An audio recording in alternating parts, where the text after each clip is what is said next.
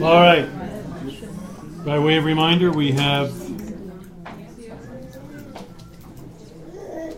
2 events tomorrow or 1 event tomorrow? 2 events tomorrow. Morning, Delia, and then an afternoon, Delia. Not evening. See you at 9. You should leave before evening comes. That's right. So, I personally believe that if the community is meeting, a member of the community should do everything in their power to be at that meeting. So I feel compelled to explain. I will not be at either one of those tomorrow. And I think I've got a great reason. And there she is.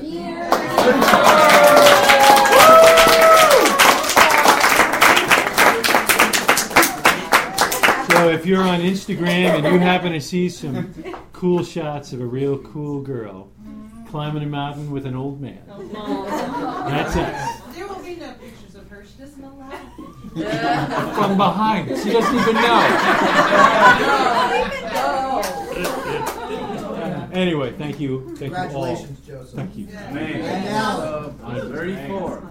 It is 31.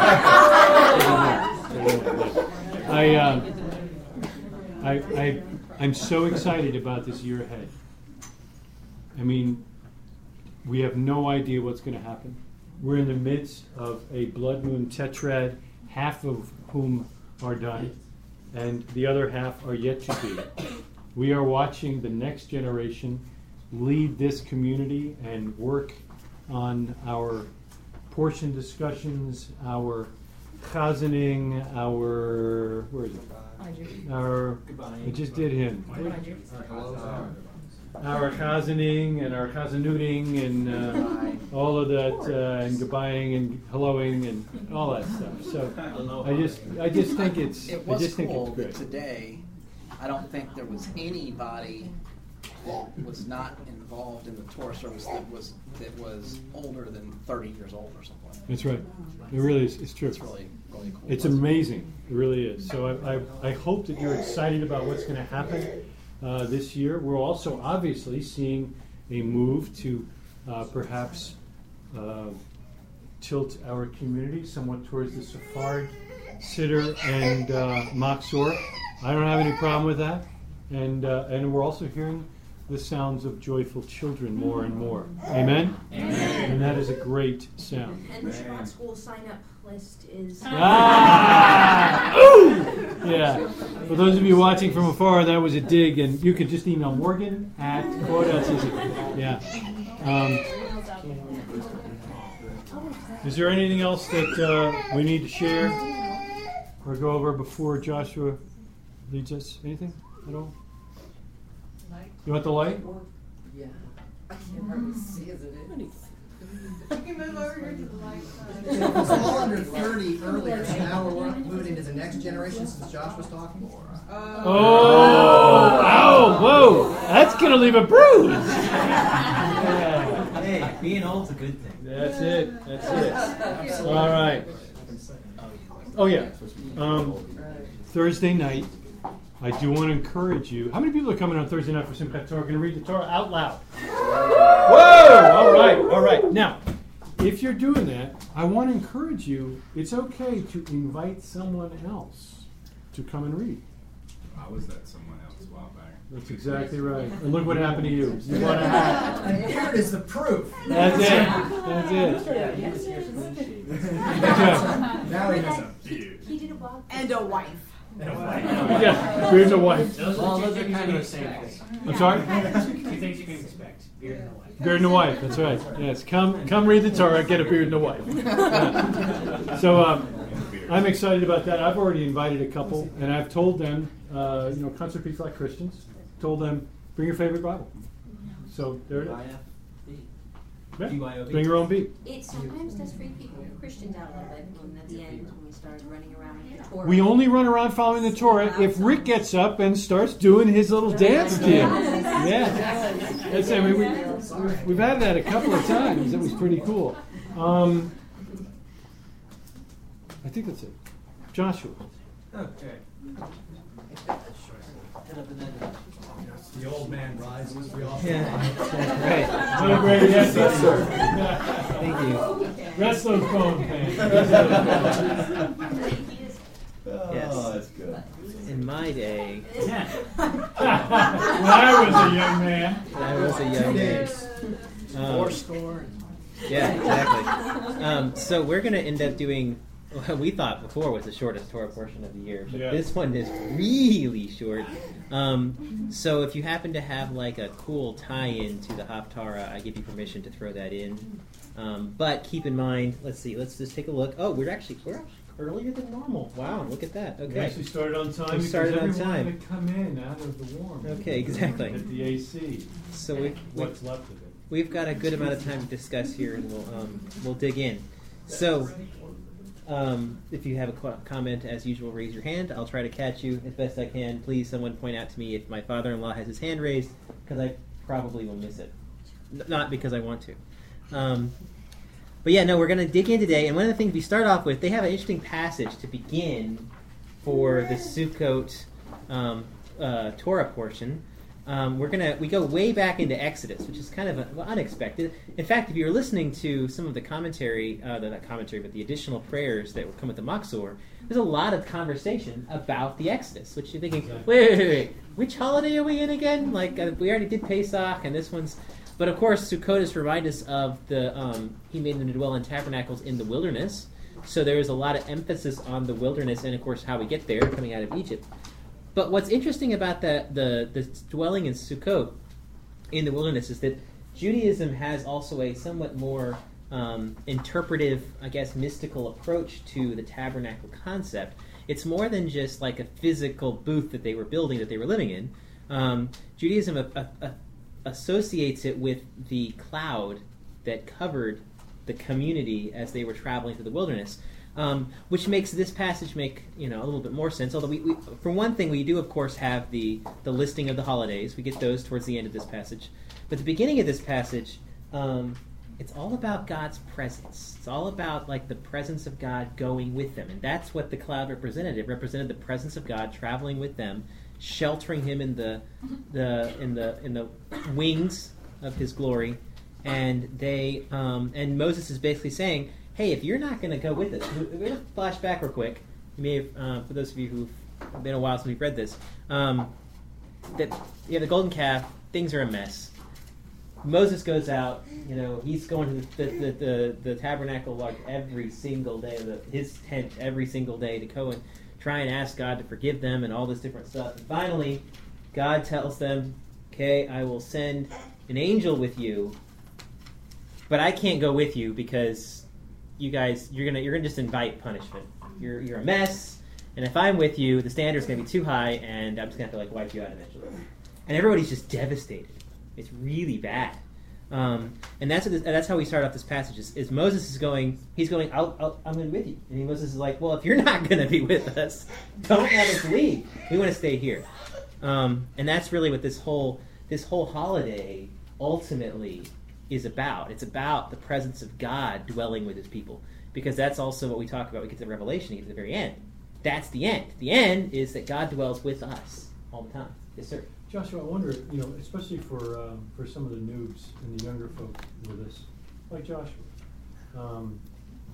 Neither noob and really not young anymore. He's almost. But he's gonna. I assume one day he's going to be sitting where you're sitting, so he needs to. Well, apparently that is the lineage we're passing on. If you're named Joshua, That's you what get to you sit get here. you get the stool. The stool, yeah. So. If you wish you were named Joshua, you could sit here too. You do know that before I married your mother-in-law, You wanted a son. she named guaranteed me my first son would be named Joshua. Joshua. And actually, the irony is, your oldest son-in-law is named Joshua. Joshua. I changed my mind and God still gave. Right. Yeah. You're prophetic.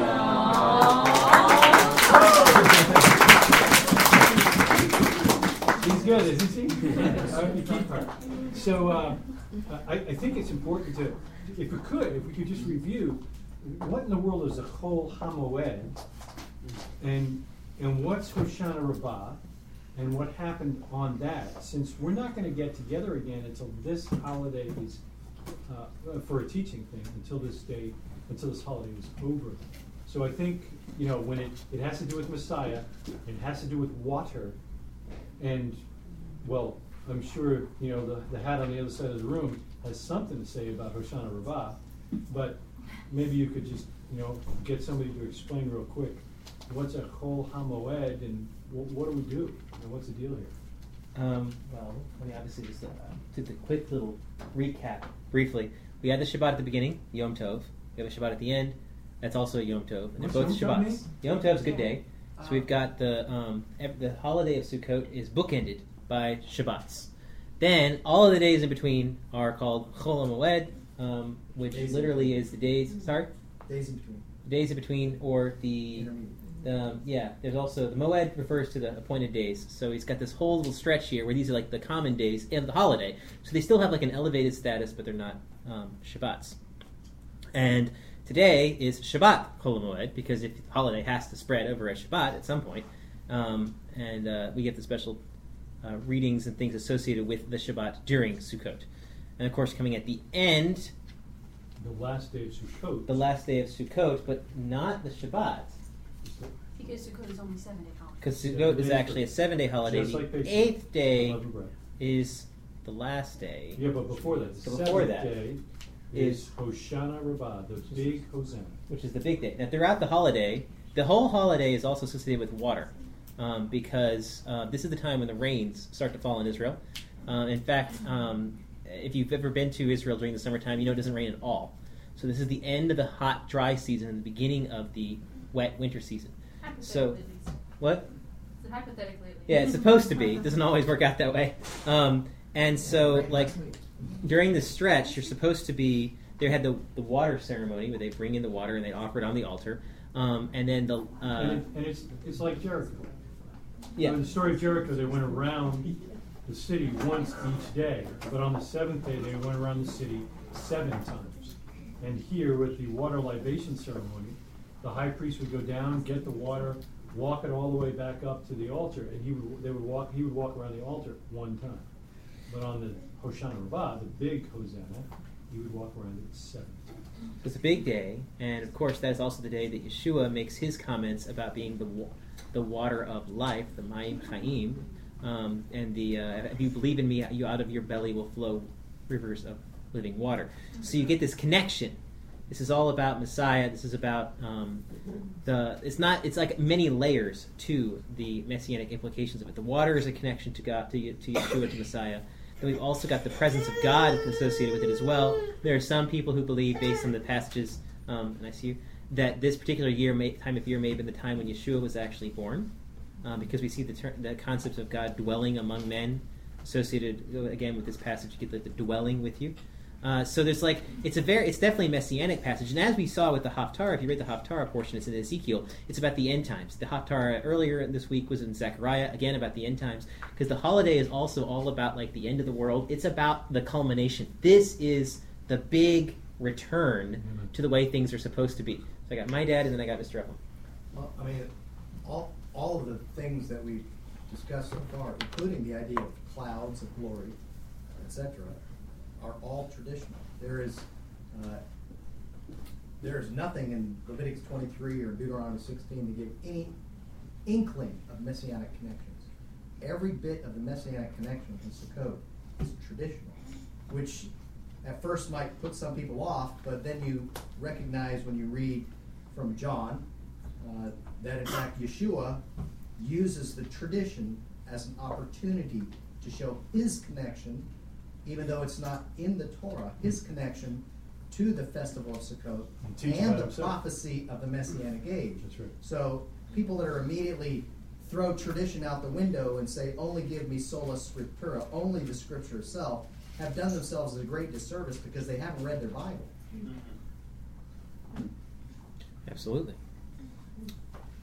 So, the 7th day is Hoshana Rabbah, which means great salvation. And there's some really unique liturgy that's only recited on Hoshana Rabbah, which is the culmination of Sukkot. And there's one particular point in the liturgy on Hoshana Rabbah, which one year, I know it's not a Yom Tov, so I know many of us work, but one year we actually need to make it a Yom Tov for Bellator so we can actually get together and pray this, okay? But there's a particular portion in the liturgy in the afternoon on Hoshana Rabbah where the Chazan declares the voice of the herald, heralds and proclaims, and then there's a set of liturgy that the congregation recites.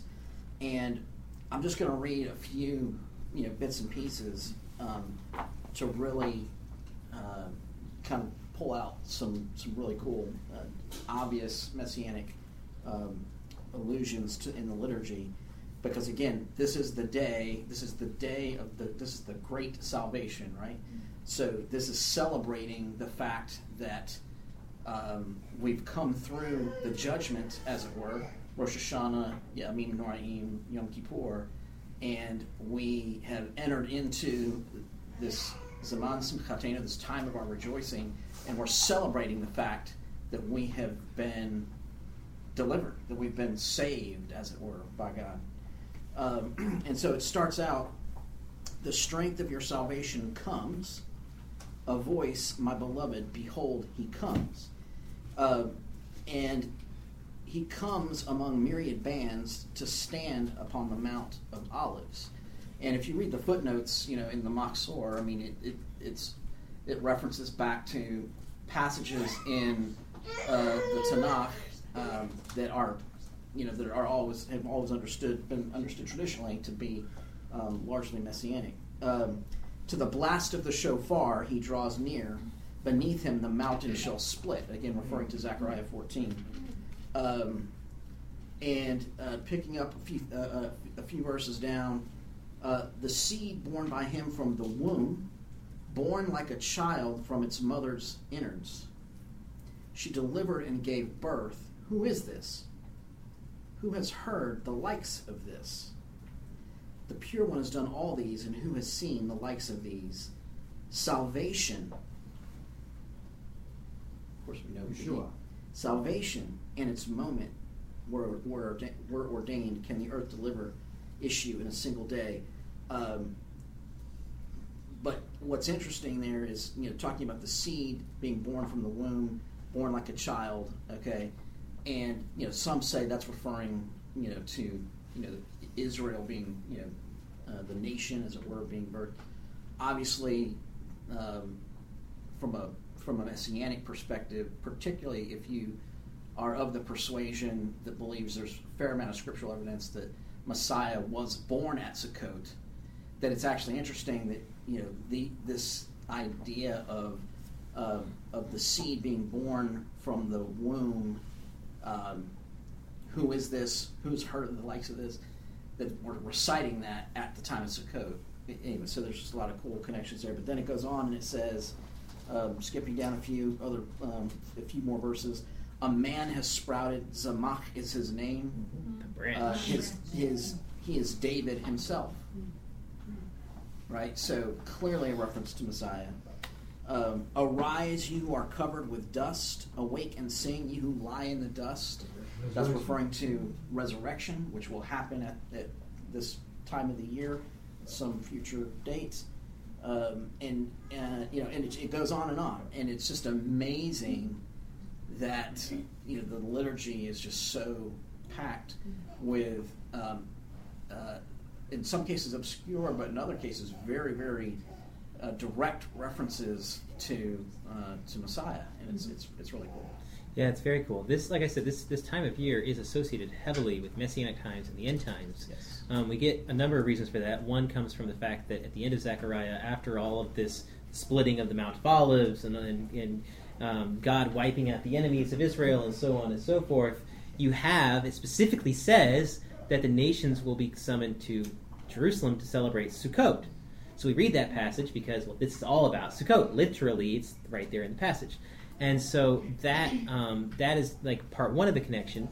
The second part of the connection, and it gets a little more deep and interesting, and they're like playing with Hebrew, but we read today from Ezekiel, it talks about Gog and Magog, And Gog is a funny Hebrew word because it doesn't.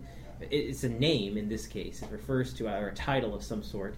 But the sages, because they're really cool at this stuff, they look at it and they go, "Well, that's interesting. If you just change one letter, instead of it being Gog, like G-O-G, it's like almost like Gag, G-A-G, and it's the same word for roof, which we're all talking about the roof for Sukkot. Because if you study the traditions from Judaism about what makes a kosher sukkah, the most important piece is the roof. You can do almost anything with the walls as long as you've got, a certain number of walls and they're so high, whatever, but it's pretty loose. But the roof absolutely has to be some sort of plant life that's no longer attached to the ground or something to that effect. And that's basically the only options you have. I mean, you can do a lot of things within that, but it's like the roof is the critical. In fact, if some of you may have done this, I've heard some people did, if you build your sukkah before Sukkot, that's fine as long as you don't put the roof on. Or if you take your sukkah down, but you still want to sit in it after Sukkot's over, or you want to keep it up, but you don't want to sit in it after Sukkot's over, that's fine also. Just take the roof off. It's all about the roof. Or just peel back a corner. Or peel back a corner of the roof or whatever. So, the roof is the crucial part of the sukkah. So it's funny because this enemy of God has a name that's very closely affiliated with the word roof. Because in the sukkah, the roof of the sukkah is non-permanent.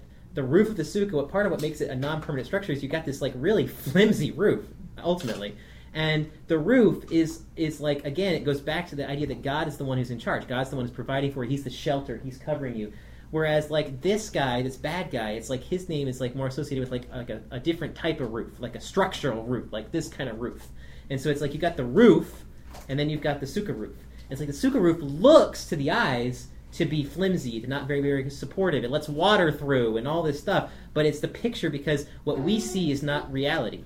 God is the one who's covering us. God is the one who's providing for us. Whereas the enemy of Israel, when he comes to attack Israel in the war of Gog and Magog, he comes with unbelievable, untold numbers of allies and troops. And from a visual perspective, he has to win. There's no alternative. He's going to absolutely obliterate the Jewish people. But again, it's not about what we see, and it's not about what we think is true. It's about God and the way that he is. So you have this almost this challenge between the provision of God versus man's attempt to provide for himself. And there's this war going on. And so anyway, it all ties in with Sukkot, because that's what Sukkot's about as well. It's not just about the idea that we're going to go camp outside because that's fun. It's more the idea that we are trusting in God's provision for us now. We've gotten through the harvest, and we're rejoicing with God for having gotten us to this point and have blessed us with so much. I think Colby was next, if you have anything still to say. Yeah, it was just going to be about if Yeshua was born around this time, then there is, of course, evidence to say that.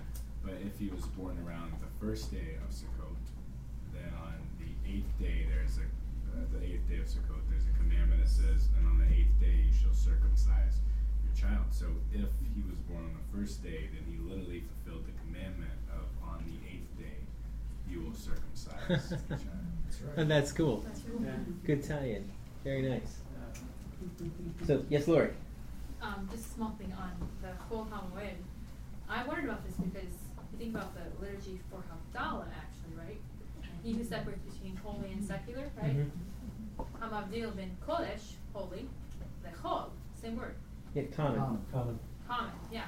So that's just kind of interesting too. It's translated kind of differently. Sometimes it can be translated as secular. It can be translated as common. I think even what? Profane. Profane. Yeah, that's the stronger translation in English.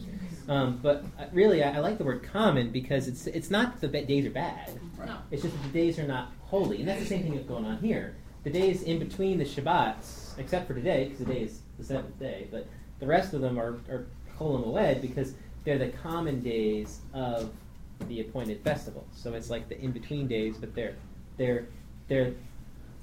common in the sense that they're not the Shabbat. Right. But they're not bad, obviously. Right. So, but yeah, you're right. That is in there. And we see that God separates those. Yes, Gloria. Is there something about with your sukkah also you're supposed to be able to see the stars? Well, the roof is not. That's what I'm saying. Is the roof's not complete, in the sense that it's not a solid roof. And so depending on the way it's structured, you can kind of see through it. You may not see through it very well, like because some of and it's still kosher as long as it's made of the right material, depending on how like tightly woven or thick it is. But there is like certain restrictions, I guess, on how that all is done. Yes, sir. Back to Greg's point a little bit on the days. The sages say that as they look at the scriptures, that with the Lord a day is like 1,000 years, and 1,000 years is like a day. And we've always understood that to look at the creation story and to see that man will reign for 6,000 years, and that Messiah will reign for 1,000 years. 6 days of labor, and then 1 day of Shabbat. And that Sabbath day, that seventh day, has always been associated with Messianic days. And as Greg pointed out, the sages have seen that the Hoshana Rabbah, or Hoshiana Rabbah, the great salvation, is the seventh day. And the Master used that day to bring attention to himself and the fact that he can provide living water. That's the seventh day. Shmini Atzeret, the eighth day, is cool. It is a Sabbath. And the sages say that the eighth day always represents the world to come. And in the world to come, it will be like every day is Shabbat. And that's really what we celebrate at the end of this week. On Shmini Atzeret, which is a Shabbat, it is a Sabbath day, we should be off from work. We meet on that night to celebrate the giving of the Torah and the giving of the living Torah, and it represents the world to come, where every day is Shabbat. I just think that is so neat. It is very cool. And we've got, talking about the eighth day, if you've been reading through the Maftir, or the extra portions from Numbers for this particular week during Sukkot, they're reading from the passages about the offerings you give on Sukkot. And I'll just read a quick little snippet here from today. We had on the fourth day 10 bulls, 2 rams, 14 male lambs, from their first year unblemished. That's a lot of animals. And if you watch throughout each day, it goes down. It starts with a certain number of bulls. I think it's 13. 13 is that the first one? And it goes down each day a little bit, one bull less, all the way down. And the sages point out that the bulls, if you add them all up, it adds up to 70, which is really, I think it's 70s, right? 7. Yes, yeah. 7. Which is a very interesting number, of course, and it refers to the number of the nations, according to tradition. So they see Sukkot as being an international holiday. The Jews are very, very, very protective of the things that God has given them. They don't share them easily, and I think there's a good side to that at some level. But they actually see Judaism sees Sukkot as an international holiday. This is a day when the nations were like invited. But Shmini Atzeret, the eighth day, is special because if you read on the last day, on the eighth day, the offerings that they offer on that day are 1 bull, 1 ram, 7 lambs in their first year. It's the same as all of the other holidays because the eighth day is like the after party. If you've ever been to a really good party, you know that the best party is usually the after party because the early part is, it's a crowd of people and there's all this stuff going on and everything, but it's like after the stuff is over, it's like you get the closest friends or just family and you just kind of live out the glow from the party. You talk it out or you have a glass of wine and just kind of relax or in the secular world, of course, usually the after party means that's when we go party a whole lot harder.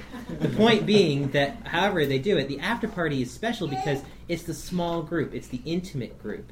And that's the way that Judaism sees the Shmini Atzeret, the eighth day. It's the small day. It's the day when God's going to bring in his people. If you think about Sukkot, like the week, Sukkot is like a picture of all of history. The first 7 days, or the first 6 days, are all about this time period we're in now. And the seventh day is like the 1,000-year reign, which is the day when Messiah reigns, Hoshana Rabbah, the great salvation. We get that experience. But then the eighth day is after that.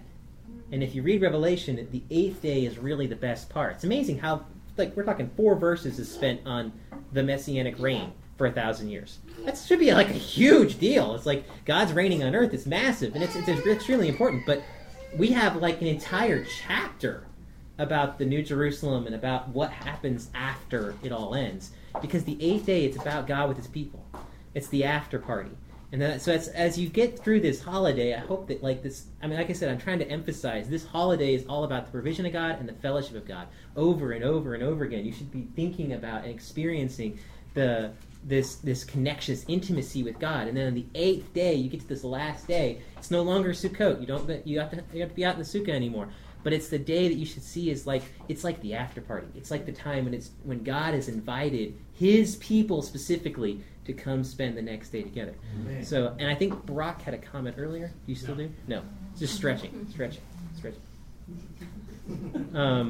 Yeah. So this is my favorite holiday, and in Israel, I have to say, if you ever get a chance to go to Israel, the best time to go is between Rosh Hashanah and Sukkot, and really Yom Kippur and Sukkot. Those are the ideal times because this holiday there's just nothing like it. Yom Kippur, the entire city of Jerusalem, the Jewish side, all shuts down, and everybody is solemn and quiet, and pretty much everybody's fasting, which is amazing.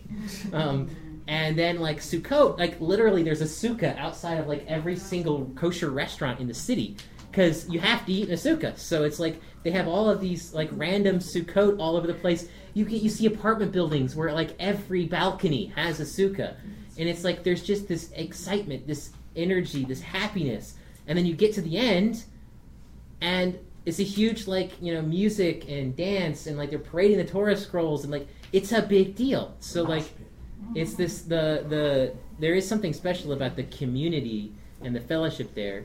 And it's neat to see. It's kind of like a picture of the end. So when Brock was blessing all of these guys, that they would get to make pilgrimage, and may it be true. That is a special privilege. So yeah, Judy, you have a comment? Israel a whole lot more than I was earlier. Yeah, it does make you miss Israel. And also, a good thing to remember during Sukkot is to remember to know that the Sukkah is a temporary dwelling, much like this earth. Shmini Atzeret, which is the 8th day, is like the coming of the second world. Right. Yeah, exactly. It lasts forever. This world will pass away. Right. According to the apocalypse. Yes, absolutely. Very cool. Yes, Gregory. God's provision, of course, like you mentioned before, has been a big deal for me, just kind of looking through what we've been reading this year, too, because I think it's cool that God not only commands joy, but commands us, kind of to reflect on the fact that God is our provision when we are outside of our dwellings and in something temporary, because that's sort of back to where, they're camped, and so everybody's kind of settled, and so then they're getting ready to journey, and it's on that journey that God's going to be with them and provide for them. And, we know that God didn't let their shoes wear out or their clothes wear out, and they never lacked food or water. I mean, He was their provision throughout the entire time in the wilderness, because it is also says in Leviticus 23 that, the whole point of Sukkot is basically so that the generations will know that I caused the children of Israel to dwell in booths in the wilderness, in the land of Egypt, when I took them out of the land of Egypt. So it's neat, too, because, the tradition is that, Rosh Hashanah is when your salary is kind of set for the year and everything's kind of understood to be final at that point. And for anyone that would be worried, Sukkot comes around, and God reminds you that He is your provision. He always will be. So it's a really neat time to reflect on the provision part, for sure. Absolutely. One dad and then the other one. So, Taylor, is my godson available for demonstrating purposes? Please, if you'll look in the corner at this very handsome young man. Hey, Soraya. He's about a year or two old, and he's got on a really cool little button-down shirt. And I was reading in the Sages today, this week, that amazingly, and I never thought about this before, we always say, oh, their shoes never wore out, and their clothes never wore out. If he was that big when they left Egypt, and is he 2 or is he 1? He's 10 months. 10 months. 9 months. 9 months. Let's call him 1. So if he was 1, and they were standing on the plains of Jericho, about to go into the land, well, Taylor would be gone.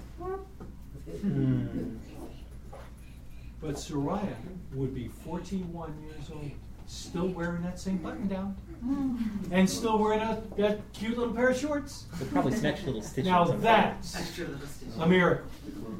The clothes grew with the people. And where are they going to stop and buy? Oh, look, Look, a little, it's a wilderness Walmart. Yeah, no. What they came out with, God preserved. And I just never saw that before. That's amazing. So now, whenever you see Sariah, you'll go, that's amazing. Yeah, the Incredible Hulk needed that. That was That's no true. problem. That's true. So the big question is, does Taylor have enough faith to not buy any clothes for Sariah? I don't think that was a promise to all of us. No. And my first father. Thank you. No, I forgot what I was going to say. No. No, I really did. It'll come back. As soon as he calls on somebody else, it'll come right back. Can we dive in so it comes back sooner? But yeah, though this week, it's all about God providing, and it's about God showing Himself. And so we see that this particular Torah portion that we read this morning, again, goes back to that. Moses is asking to see God, and God says, "I can't show you my face, but I can show you my back." And we get this blessing. And if you celebrated Yom Kippur with us, you probably recognized this list: Adonai, Adonai, God, compassionate and gracious, and so on. It's a list of attributes, 10 attributes of God, that have to do with forgiveness and compassion and mercy and grace. And when Moses actually picks up on this one, this is how God reveals Himself. Because when Moses says, "Show me your face," God actually, the way that it's described here, you get this. You don't get that part of the story. Like if you think about it, like when you read that part, he says, "I'll cover you with my hand, I'll make my glory pass, you can see my back," but you don't actually get that in real time when you read the passage. It doesn't actually go through that account. God says, "I will do this," and then we get this whole big moment, Adonai descends in a cloud and stood with Him there, and that's it. There's no more story. The narrative ends, and all God does is He talks, and He says these 10 attributes, because these 10 attributes are like the elite attributes of God. This is who God is. This is the type of the way that God wants to demonstrate Himself to Moses. And it is, of course, in coming out of Yom Kippur and in repentance and in our sin that God reveals these merciful attributes. And then ultimately Moses keys in on that. He uses them again later. He brings them up to God, or he throws some of them back out to God, saying, remember these. So when we get to Yom Kippur, we pray that over and over again. It's because, as we say, as you taught Moses, we're going to say these attributes. So that's also really cool. We get a chance to see God and who He is a bit more deeply here in this passage. And then also Sukkot's doing the same thing. We're seeing God, who He is as our provider. We're seeing God, who He is as the one who takes care of us. I mean, you mentioned earlier it's the time of our joy. And that, multiple Jewish sources say this is the weirdest, I see both of you, the weirdest thing of all, to have this to be the time of our joy when we're outside, and today, it's hot. It's not comfortable to sit in the sukkah. Or you go out there, hopefully it won't be, but if it ends up being later this week, and it's raining. And it's in fact, if it's too bad, you don't even have to stay out there, because even, it's understood that that's not part of the goal of this holiday, to be miserable. But the point is, it's if you think about it logically, it doesn't make sense to spend the time of our joy outside. It's not the most comfortable. But that's because as we're reading through the book of Kohelet or Ecclesiastes, the point of life is not the things that make us comfortable.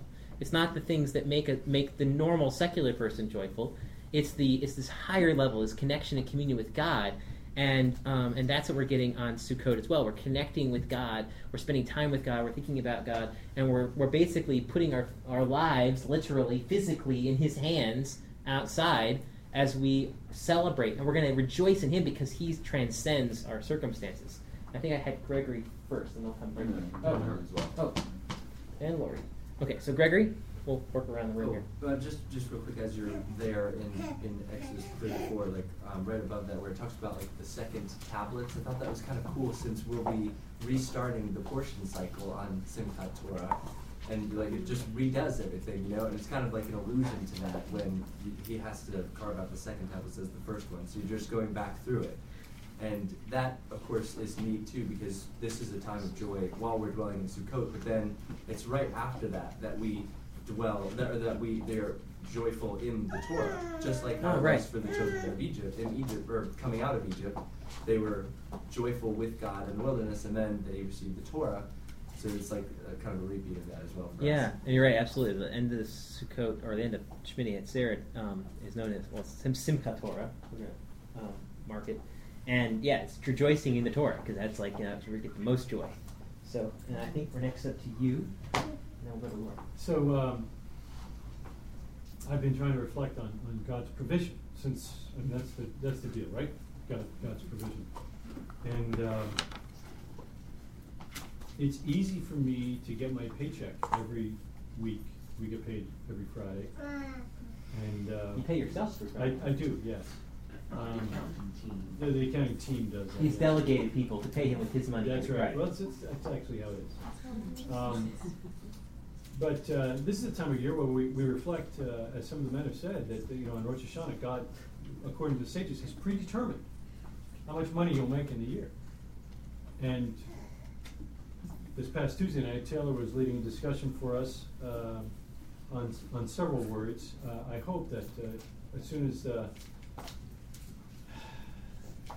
the slacker that's supposed to get those audio things gets them up there, you'll all listen to that.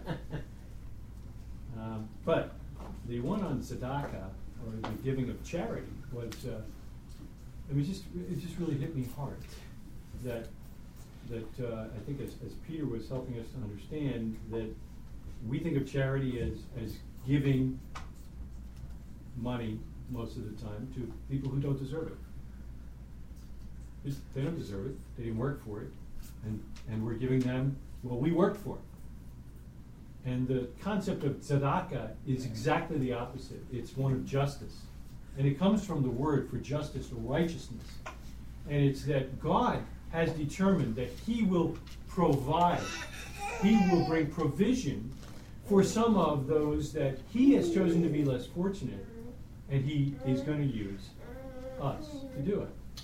And that really hit me hard. Because I don't look at the guy with the sign and say, I wonder what God's prompting me to provide for this. I never think that way. I think the guy is a slacker and he needs to go to a job. But that's it. Well, That may also be true. That may be true, but that's a different story. But in a week where we reflect on and we physically practice God's provision, and we reflect on it throughout the week. For me, at least, I don't know about you, the rest of you, but I stop and think about His monetary provision for me, my family, and our ability to help the community to come together and meet and so forth.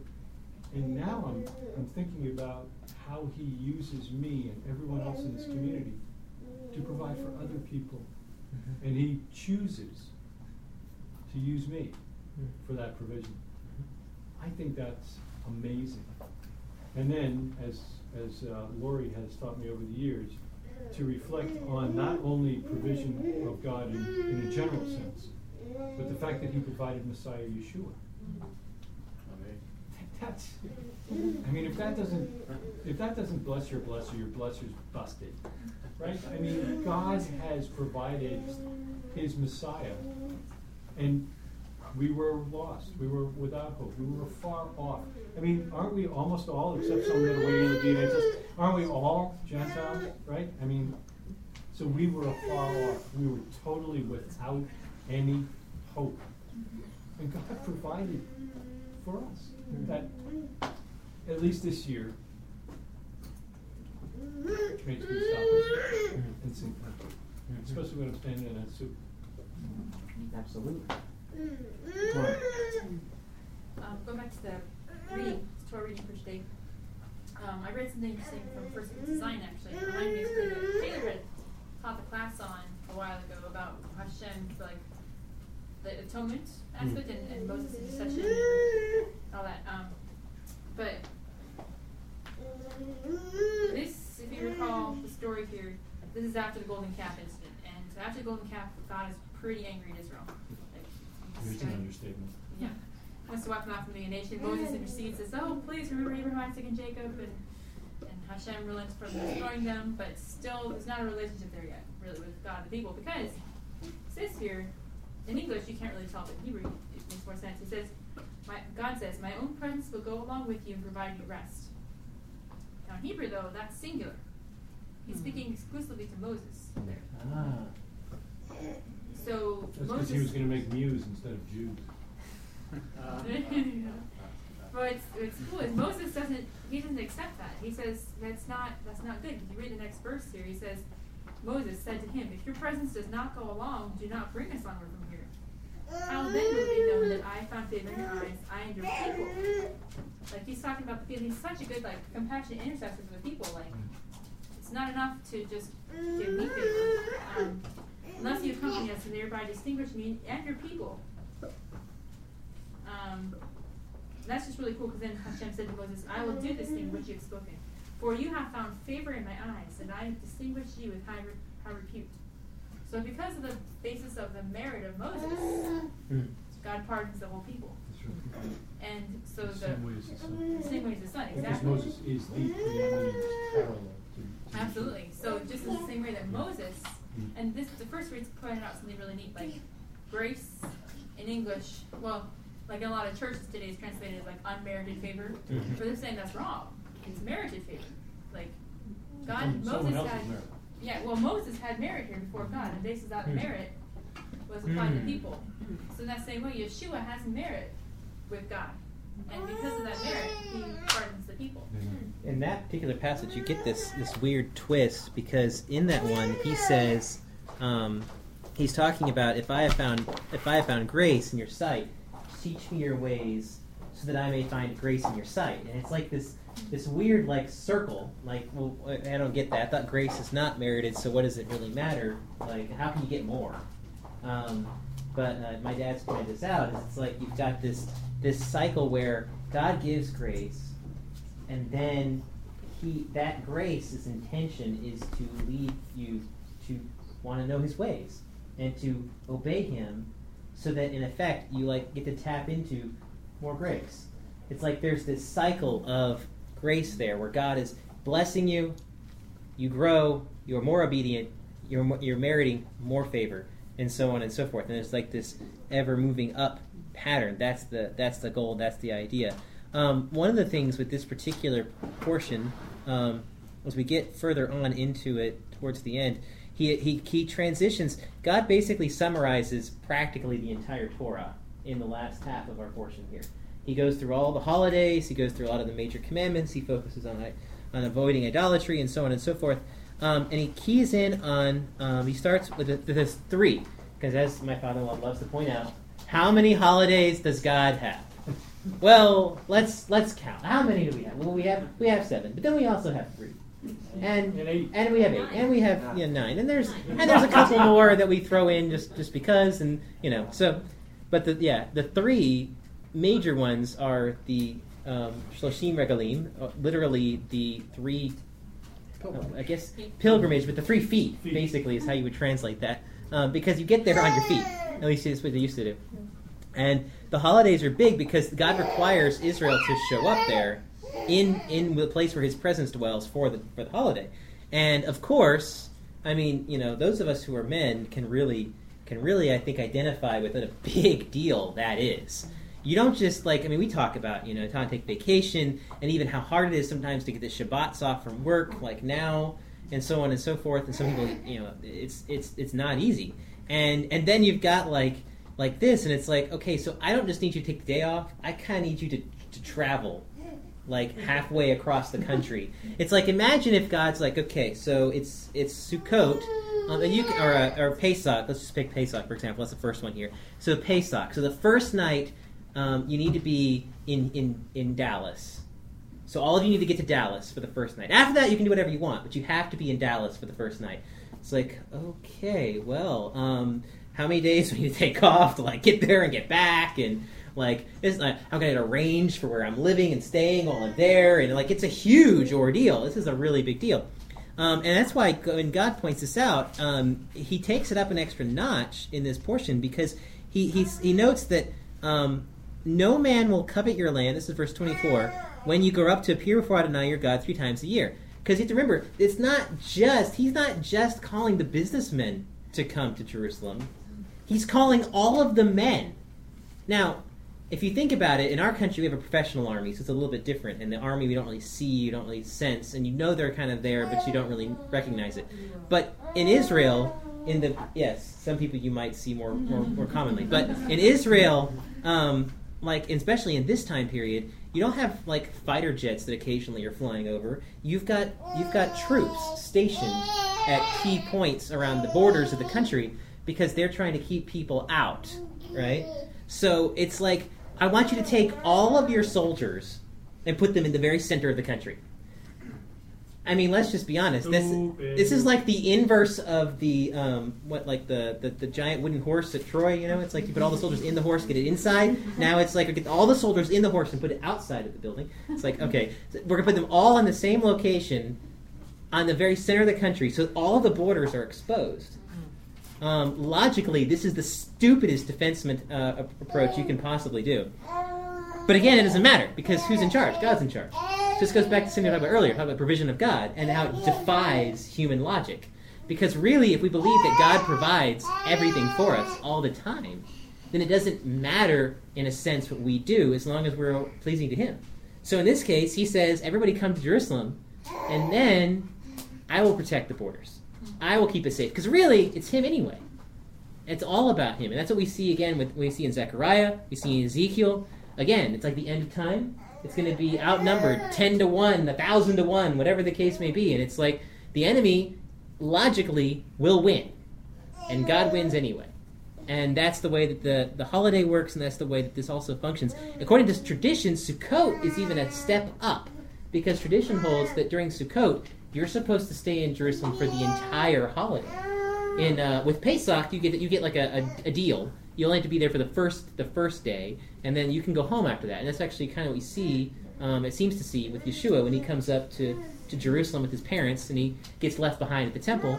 They seem to spend the holiday there, and then they come home. I guess depending on which day they're leaving, but I mean, you don't have to stay for the whole thing. But with Sukkot, it's like encouraged to stay for the whole thing. And God is so good, because another element to this that's also kind of cool is that we don't live in an agrarian society, so we don't see it as much. But in this society, this is also the festival of the ingathering. And you see that comment in this passage, because this is when all of the the major harvest takes place. We're done. We've gathered in the food. We've at the end of the year. All the planting is finished for now, and you can basically just sort of relax in a sense and rejoice in what God has provided you with. And so that's cool here, because that's the holiday that God calls them all up for all 7 days. Like during Pesach, it's like, well, we're still trying to get like the first harvest of the spring up and going, and we've got these things going on, and I really need to get back home to my farm. And God's like, okay, I just need 1 day. But then on the big holiday at the end of the year, when you have this like break, you don't have to worry about the farm anymore at home. God asks for all 8. And I thought that's kind of neat. Again, God even keeping our needs in perspective, not that He needs to, but He does anyway, just to kind of visualize, see the good things that He's doing. So, that summarizes most of the portion. We're kind of to the very, very end here of our little section. Well, I think Joshua, while you're looking at that, there was Hillel said that you had to stay for all 7 days of the Festival of Unleavened Bread. Oh, okay. Shammai is the one who said you could leave early. Oh, okay. And that was the prevailing halakha back then, of course. And, of course, the road to Emmaus, where the Lord appears, that would never have happened unless Shammai's ruling was coming to pass. And he's like, well, why are you guys leaving? What are you doing? And he explains himself. But, of course, we know now that Hillel has won out, even after the fact. Well, I honestly, that was a really short portion, so I'm doing pretty good here. If someone else has other comments, they might throw in. Yes, Colby. Can somebody go over how Yeshua waits, to the water and stuff? Do what? How he waded into the water? No, Yeshua relates to water, Sukkot tradition. Oh, yeah. Go, Lori. Can I know what name is spoken for the wine of the libations and all that? Amen. I was going to ask directly, but I Well, okay, so in fact, as you guys were saying, I was just turning to the Mishnah, Mishnah Sukkah, which is in the Machzor for those of you who had it. And there's a description starting in chapter 5. Actually, it's probably starts, I think, the end of chapter 4, where it starts to describe the last day of where they would do these libations, make these offerings every day that we read in the Torah, and each offering included libations, and it's interesting because everywhere in the Torah, when we have a description of making an offering, if there's a libation that's described, it is only ever describing a wine libation. And we never actually have anywhere in the written Torah of a description of having a water libation. But yet, during the festival of Sukkot, we have, and it was kind of a key element of the feast of the temple services during the week of Sukkot, was the water libations, particularly on Hoshana Rabbah. There was a very elaborate ceremony involving a water libation offering in the temple. But where do we get that? Because there's nowhere ever does it say in the scripture that we are supposed to use a water libation. It only ever specifies a wine libation. So how did they know they're supposed to be doing a water libation, which apparently Yeshua, didn't have a problem with, because he was there in the temple, John chapter 7, on that day when they were performing this particular ceremony. Right? That's when he stands up in the temple and he declares, "I am the living water, and whoever comes unto me, out of his belly will flow rivers of living water." So he makes that statement standing in the temple on Hoshana Rabbah, the last day of Sukkot, while they're in the middle of this particular ceremony that only happens at this time of the year. But the question is, how did they know they were supposed to have a water libation? Because there's nowhere in the written Torah that says that. However, in Numbers 29, which is where part of our reading comes from, when you get to the description of the offerings of Sukkot, it says, on the first day you'll offer this many lambs and this many, male sheep and this and that and their libations. And then on the next day you offer this many bulls and this many rams and this and that and their libations. And it goes on and describes the offerings for every day of the festival. However, when you look at the Hebrew, there's a couple of instances where the wording ends up getting changed in the Hebrew, where there's these nuances in the Hebrew, and you're only going to know it if you're reading the Hebrew. You're only going to have an opportunity to even pick up on it if you're studying the Hebrew. If you're reading the English, you'll never see it. But when you look at these three instances of where the Hebrew is slightly altered, it's basically the words in each case have an extra letter added to them compared to the same word in the other instances where it's used. And the three extra letters are mem, yud, mem, which spell mayim, water. So it is from here that they connected that, because of this nuance in the Hebrew text of the scripture that spells mayim, these extra three letters that spell mayim, God is telling us we have to offer a water libation with these offerings rather than a wine libation. Well, it's actually with a wine. They offer both, right? And in fact, we have in the Mishnah, chapter 4, paragraph 9, how is the water libation done? The Mishnah asks. He filled a golden flagon holding 3 lugim, he being the priest, from the shloach. Shloach is the pool of shloach, which was when you, if you're on the Temple Mount in the temple, they would go out the southern end, out the water gate. It's called the water gate, and they'd go down the southern end of the Temple Mount, down at the bottom of Ir David, for those of you who are familiar with City of David. City of David in Jerusalem. And there's an underground spring called the Gihon Spring that feeds this pool called the Pool of Shloach, or in English it's the Pool of Siloam. Right? You've probably heard that, you know. And there's some interesting things that we see recorded in the Apostolic Scriptures that happen at the Pool of Siloam. Okay, but they would go out the water gate of the courtyard, down the southern slope, down to the bottom of the hill to this natural spring-fed pool, and they would draw water. So he would take the golden flagon, and he'd get 3 lugim from a shloach. When they reached the water gate, they sounded a tekiah, a teruah, and a tekiah. So we have shofarim here. He went up the ramp, turned to the left. There were 2 bowls there. Rabbi Yehuda says they were of plaster, but their surfaces were darkened from wine.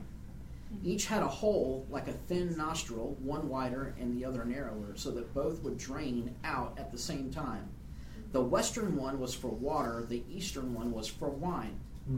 If he poured the flagon of water into the bowl for wine, or the flagon of wine into the bowl for water, he fulfilled the obligation. Rabbi Yehuda says he would pour with 1 log all 8 days. To the poor they would say, "Raise your hand." For once someone poured it over his feet, and all the people pelted him with their etrogim. That person was a Sadducee, by the way. Just as it is performed on a weekday, so it is performed on the Sabbath, except that he would fill an unconsecrated golden barrel on the eve of the Sabbath from the shloach and place it in a chamber. If they were spilled or uncovered, he would refill it from the laver, for uncovered wine and water are unfit on the altar. The flute is played 5 or 6 days. This is the flute of Beit Hashoeva, which overrides neither Sabbath nor festival. They said, whoever did not see the rejoicing of the Beit Hashoeva, this is Beit Hashoeva is the name for this particular ceremony. Never saw rejoicing in his lifetime. So in other words, there's this description that says, if you weren't in the temple for Beit HaShoeva, for the water libation ceremony, if you weren't there to experience it, then you have never experienced joy. You don't know what partying is in your entire life, right? So that's a really, really strong statement. It goes on. I won't read all of it, but what would happen is they would go down and take. They would draw water in this golden flagon from the pool of Shloach, which was also known as the waters of salvation, from which Isaiah, when he says, "You shall draw forth waters from the springs of salvation, from the springs of Yeshua," he's making a reference. That's Isaiah chapter 12. He's making a reference to this particular ceremony and the pool of Shloach. They would draw the waters of salvation. They would parade back up the hill to the temple, dancing, singing, flutes playing, all of this. Shofar. He would go back into the priest would go back through the water gate into the temple, go up the ramp of the altar, turn left, right? And now he's got, I think it was actually 2 priests. One would come in with a flagon of wine, the other had the flagon of water from the pool of Shloach. They would go up, and they had these 2 bowls, as we read. They would raise up the flagon so that, because the temple's packed, right? It's, standing room only. They'd raise up the flagon so everybody could see, and they would pour out the water and the wine into these bowls that had holes in them, and it would drain and then drain through and pour out on the ground underneath the altar. So we have water and wine being poured out together, on this day of the great salvation, and it's this time of great joy. So, the water and the wine mixing together, there's obvious connections there, right? You only see that one other time in the Bible, where there's water and something that looks like wine or reddish mixing together. There's only one other time. Right. And it's on the cross. Exactly. When the master gets... So you have all of these symbols that are associated with the great salvation. And it's all connected to the salvation Hashem provides through Messiah. Amen. So it's really cool. But the fact that we even knew that we had to pour out water on the altar is because of the nuance in the Hebrew. Otherwise, we wouldn't even know that we needed to do that. Right, and that's the thing is you say that throughout the sages' commentary on the holidays and how do we know how to do this? Where do they get all these rules for how the sukkah is supposed to be built? If you have a lulav, the little the branches and the etrog, the fruit, how do we know which branches? How do we know what fruit? How do we know any of these things?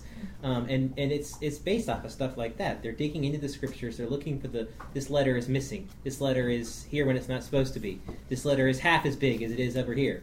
This word is this word, but it also can mean this, and so on and so forth. And it's really it's digging into the scriptures. It's taking them really seriously.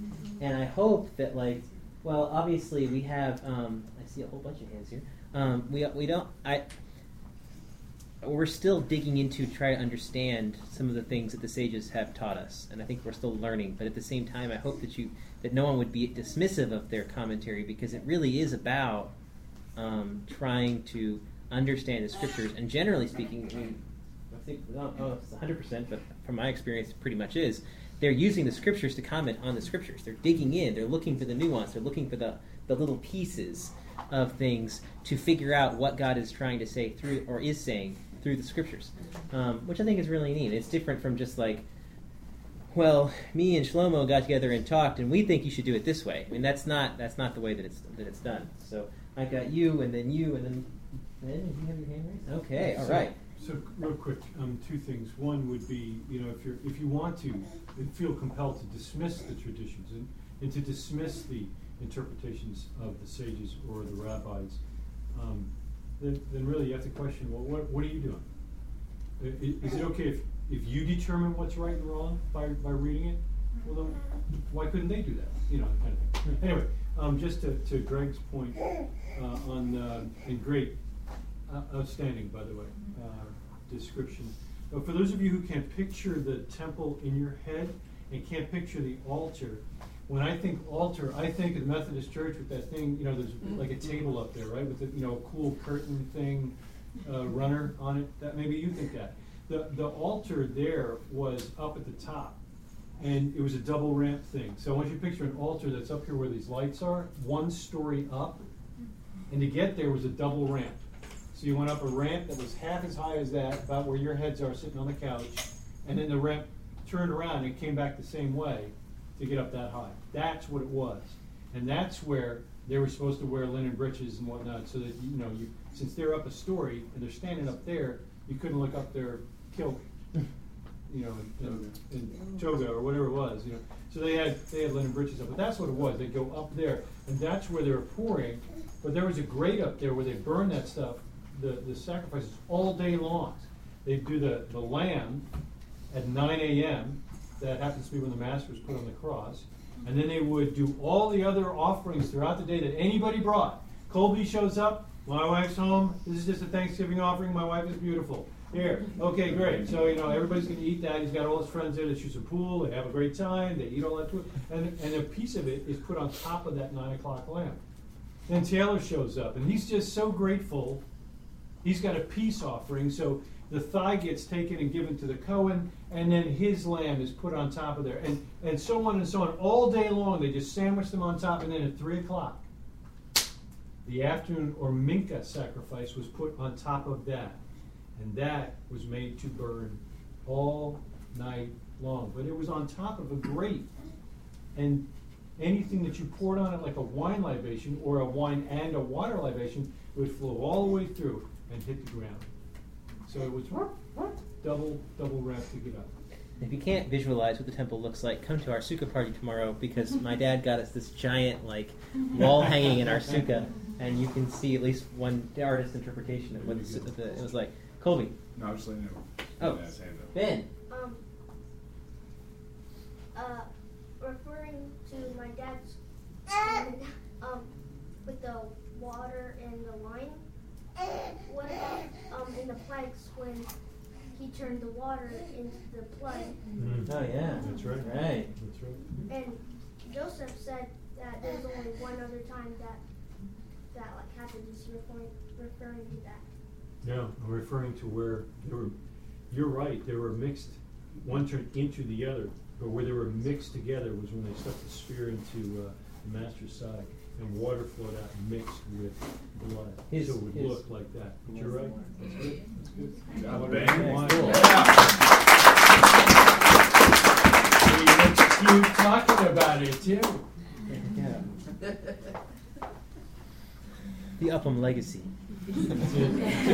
Starting the next generation. It's actually kind of cool that it's the Book of John where it talks about that too, because the Book of John also mentions Hanukkah. The Book of John is also like probably one of the more Jewish of all the Gospels in terms of its traditional references. How odd that the church would choose to teach that first to new Christians, thinking Well, that's the it's most Gentile one. I know that's just cool that And it's- particular reference is. And it's funny because John is traditionally seen as one of the most anti-Semitic Gospels because of its constant reference to the Jews, like somehow they were all the Jews, when in reality it's a geographic reference. You got the Judeans, the Jews, who live in the south of Judea, versus the Galileans who are living way up in the north. You know, we got the north-south thing. You know, you guys are Yankees and we're Hicks and whatever. So the Hellenists coming in from down south that didn't speak Hebrew. right. So you've got this. I mean, I agree with Greg. I mean, having read through John and looked at it from a more of a messianic perspective, and there's some cool commentary for First versus Zion. At least the old stuff. I don't think new stuff is like the old stuff was really good on that. Somebody's got a really And, good study on that. That's pretty. Talking about He's the got light first. and whatnot. Well, he's got the first Same John. guy, right? First John. Yeah. Well, I'm thinking. Well, yeah, the later one, but the Gospel of John though heavily focused on the Jewish traditions, teachings, and it's all about comparing Yeshua with Moses. I mean, you see that over and over and over again. The incident where they bring the woman caught in adultery to Yeshua happens on Shemini Atzeret. Oh yeah. Same John commentary. chapter that? Huh? I didn't know that. Really? Yeah, because John chapter 7 is Hoshana Rabbah. Right. And they're still at the temple the next And then day. it says he went at the end of Hoshana Rabbah after he has that kind of. Did you go to Bethany? He goes to the Mount of Olives, and then it says the next The day next day. he went back to the temple, and they bring the woman caught in adultery to him. Huh. That's Shemini Atzeret. Well, cool.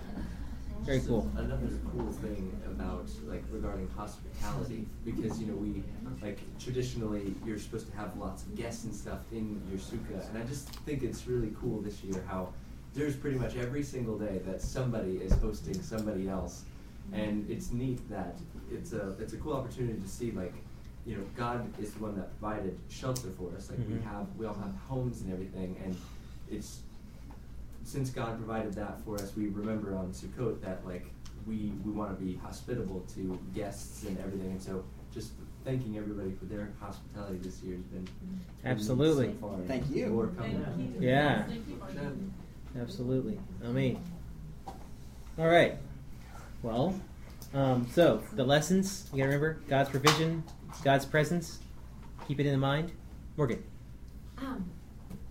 I was just thinking about what we said at the beginning about the days of Sukkot and then Shmini Atzeret are like the 6,000 years in the world, and then we have like the Messianic kingdom and then the world to come. And I've heard the perspective that this world is so bad, we're kind of stuck here now, but we can't wait to leave, that kind of approach. And I was just thinking, we don't hate the days of Sukkot. This is such a joyful time, and even though we know that we're kind of building up to a greater joy or something bigger coming, we still enjoy these days we have in Sukkah. And both this world and the days of Sukkot give us opportunities for obedience, I think, to obey God. And so the way that we delight in we decorate our sukkahs to make them beautiful. We don't but that's one of the special parts of it is the decoration. And I think in the same way we can beautify our lives with the observance of the mitzvot and our obedience to God and delight in where He has put us right now in this place. Absolutely, absolutely, very good. And yeah, we think about like Sukkot. It's all about like the food too, right? Like we're gonna have like food and wine, and that's one of the things that Shlomo keys in on in Ecclesiastes too. He's saying that like, so what have I found to be good in all of my experience in life? It's that a guy should work, and then that he should enjoy the fruits of his labor, and that refers to food and wine. And we thank my in-laws for their generous sharing of their wine Every Jewish holiday is about food. Holiday. Yes, it's a great thing. We love it. We love it. Looks like you're busy. Dad, would you close us out in prayer? Would you close us out in prayer? Father, we thank you that you are a good and gracious God, and you have implanted into this world, in this time, and in this season, in the place of our birth, and the family to which we were born. We thank you that you are good, and that you have provided us an opportunity to seek you. We thank you that you have revealed yourself to us, and that we have found you. We thank you that you reveal yourself in these festivals. We thank you for Sukkot and all that you have revealed in it about our Master, Yeshua. We pray this in the name of Yeshua. Amen.